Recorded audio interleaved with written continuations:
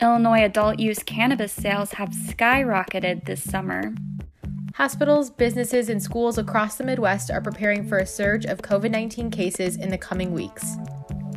More on these stories. I'm Sierra Henry. And I'm Annalisa Trofimuk.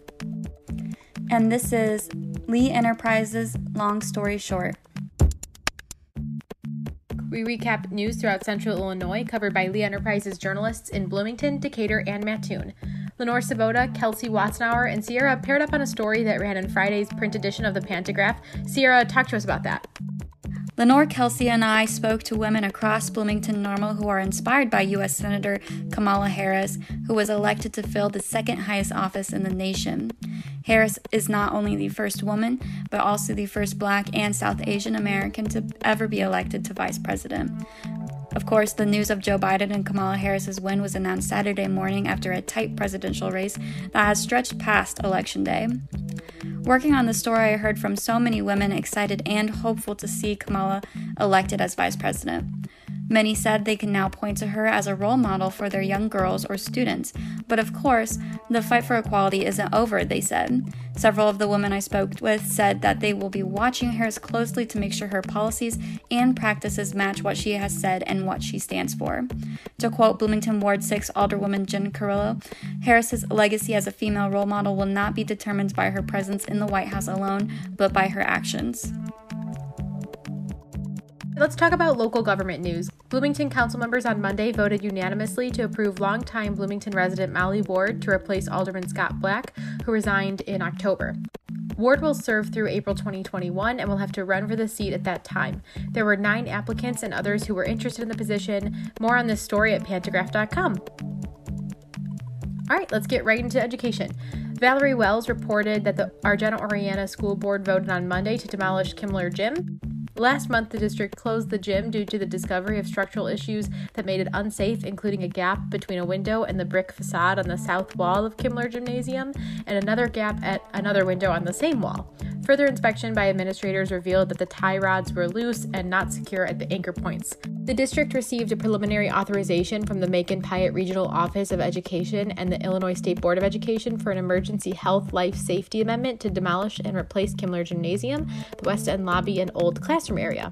The school board will meet in a special session at 6 p.m. Wednesday, November 18th for a presentation by BLDD Architects on a design to replace the structure. Richland Community College will offer training to professionals in skilled and technical fields who are interested in becoming instructors in the Career and Technical Education program. Reporter Valerie Wells has a story at herald-review.com with dates and times for the orientations, along with additional information.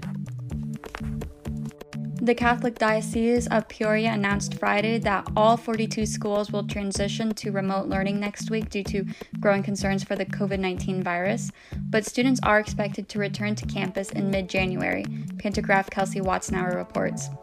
Teachers will continue live instruction from the school building, which will keep students on the same schedule with video conferencing. For more information, check out Kelsey's report at pantagraph.com. Eastern Illinois University may begin using a rapid COVID-19 testing system through a University of Illinois developed program. The university's Board of Trustees considered Friday night purchasing the $310,000 testing system, which is known as Shield Illinois. This purchase will include a $20 per test fee and a $5,000 setup fee. If purchased, tests will be available through the end of the current school year, but could be extended if a coronavirus vaccine has not been developed. Check out JGTC Rob Stroud's report at jg-tc.com for more information. The decision to purchase the program was not made by the time of recording this podcast. We have a lot of sports news this week, and we're not even covering all of the bases here. Bases. Jim Benson reported that there could be a change in plans announced by the Illinois High School Association last week that would allow its member schools to begin boys and girls basketball practice on November 16th and games to follow. This week, area athletic directors contacted by the Pantagraph said they don't know if they will open their schools. Jim writes, Illinois Governor J.B. Pritzker and the IHSA have offered conflicting statements. The Illinois Department of Public Health moved basketball from medium risk to high risk last week, prompting Pritzker to say basketball won't be starting in November. Hear from Bloomington Athletic Director Tony Bauman and other officials in Jim's story at Pantagraph.com. And in that same vein, reporter Matt Flotton had a piece in Friday's Herald and Review featuring voices of the Milliken's men's basketball team who talk about how they have turned COVID-19 restrictions into a positive by working in small groups and completing individual workouts. Check out Matt's story at herald-review.com. And let's just keep rolling here with the basketball-related coverage. Reporter Joey Wagner, who covers local and Illinois sports, featured Andre Curbelo and Adam Miller, who Joey says are the two highly regarded 4-star freshmen to sign with Illini. Hear from the athletes in Joey's story at herald-review.com.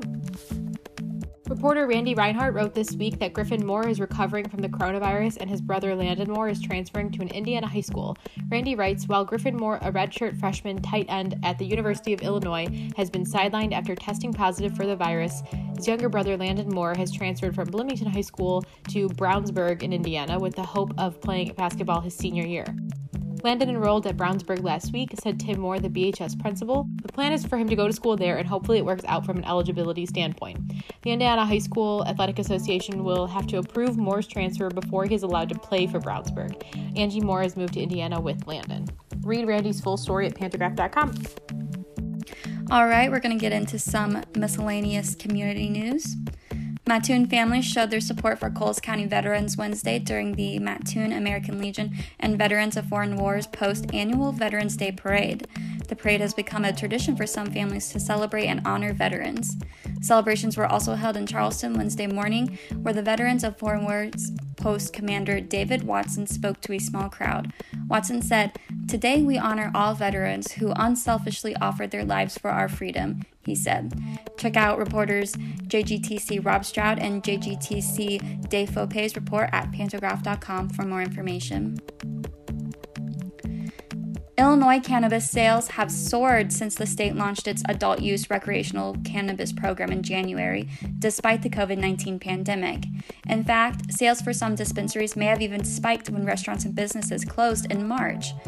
According to the state, consumers have spent more than $500 million on the product. About 74% of the sales have come from Illinois residents, but more than $128 million came from out-of-state residents. In October, Illinois generated a record $75 million in adult use recreational cannabis sales, a nearly $8 million increase from the previous month. So you can see just how quickly and how high these sales are going.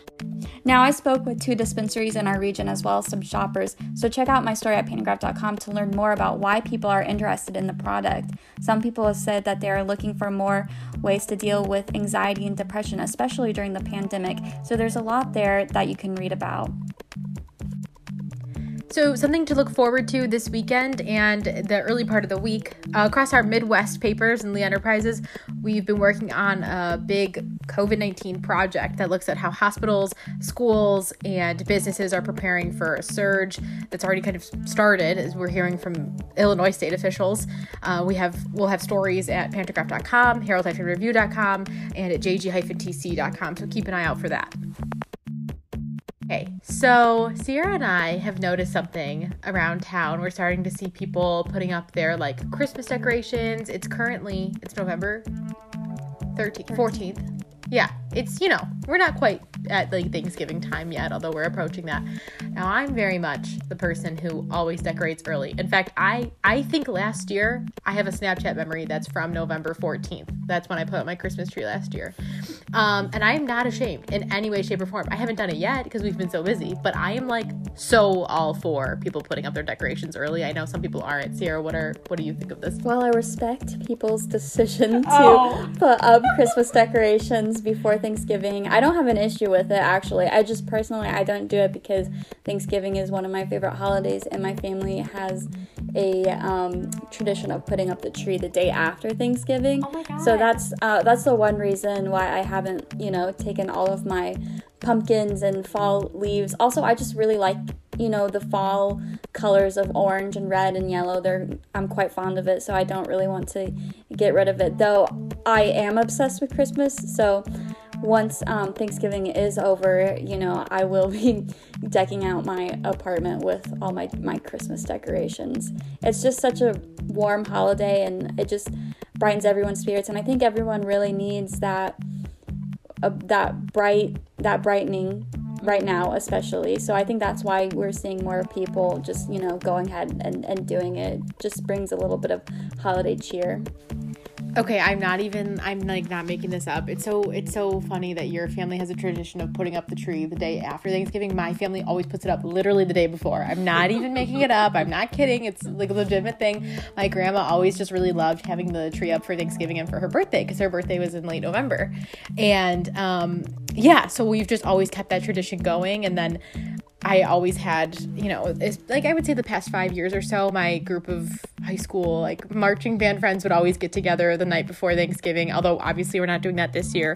I think this year we've all started to kind of figure out, like, okay, how are we going to play Among Us virtually? Like, we're all going to, we're going to have more than 10 people. Anyway, off topic.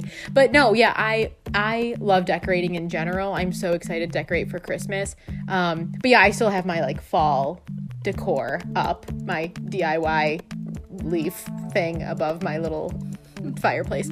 I'm really excited about decorating for Christmas. And I completely agree with you. I think we're seeing a lot more people decorate early because they want that like Christmas cheer. And we're seeing businesses sell Christmas decorations a lot earlier, Christmas, apparel, and not just Christmas, holiday apparel, I also feel like a lot more people are like DIYing because it's become a whole thing, especially with TikTok. So if anybody is going to share your DIY Christmas projects or like your recipes, share that with us on social media, because I'm always down, especially if they're on TikTok. I love TikTok. Yeah, my TikTok For You page has just been like funny videos, and then people making Christmas cookies, which of course we're not in December yet, but Annalisa, you better be prepared, because I do make a red velvet cake from scratch every Christmas, and I have made this cake. It's actually my great-grandmother Granny Hornbeck's recipe. Aww. And it actually started because I would help my grandmother Henry bake the red velvet cake each Christmas. I've been doing it. I've been baking this cake for at least 8 years now. And as I got older, it ended up, and my grandma, who was diagnosed with breast cancer, I started taking more of the duties, and she would just supervise me. And eventually I took over, and she would just, tell me when to take the cake out. But I've been going solo for the last 2 years, and there's been some mishaps, but, it always turns out good.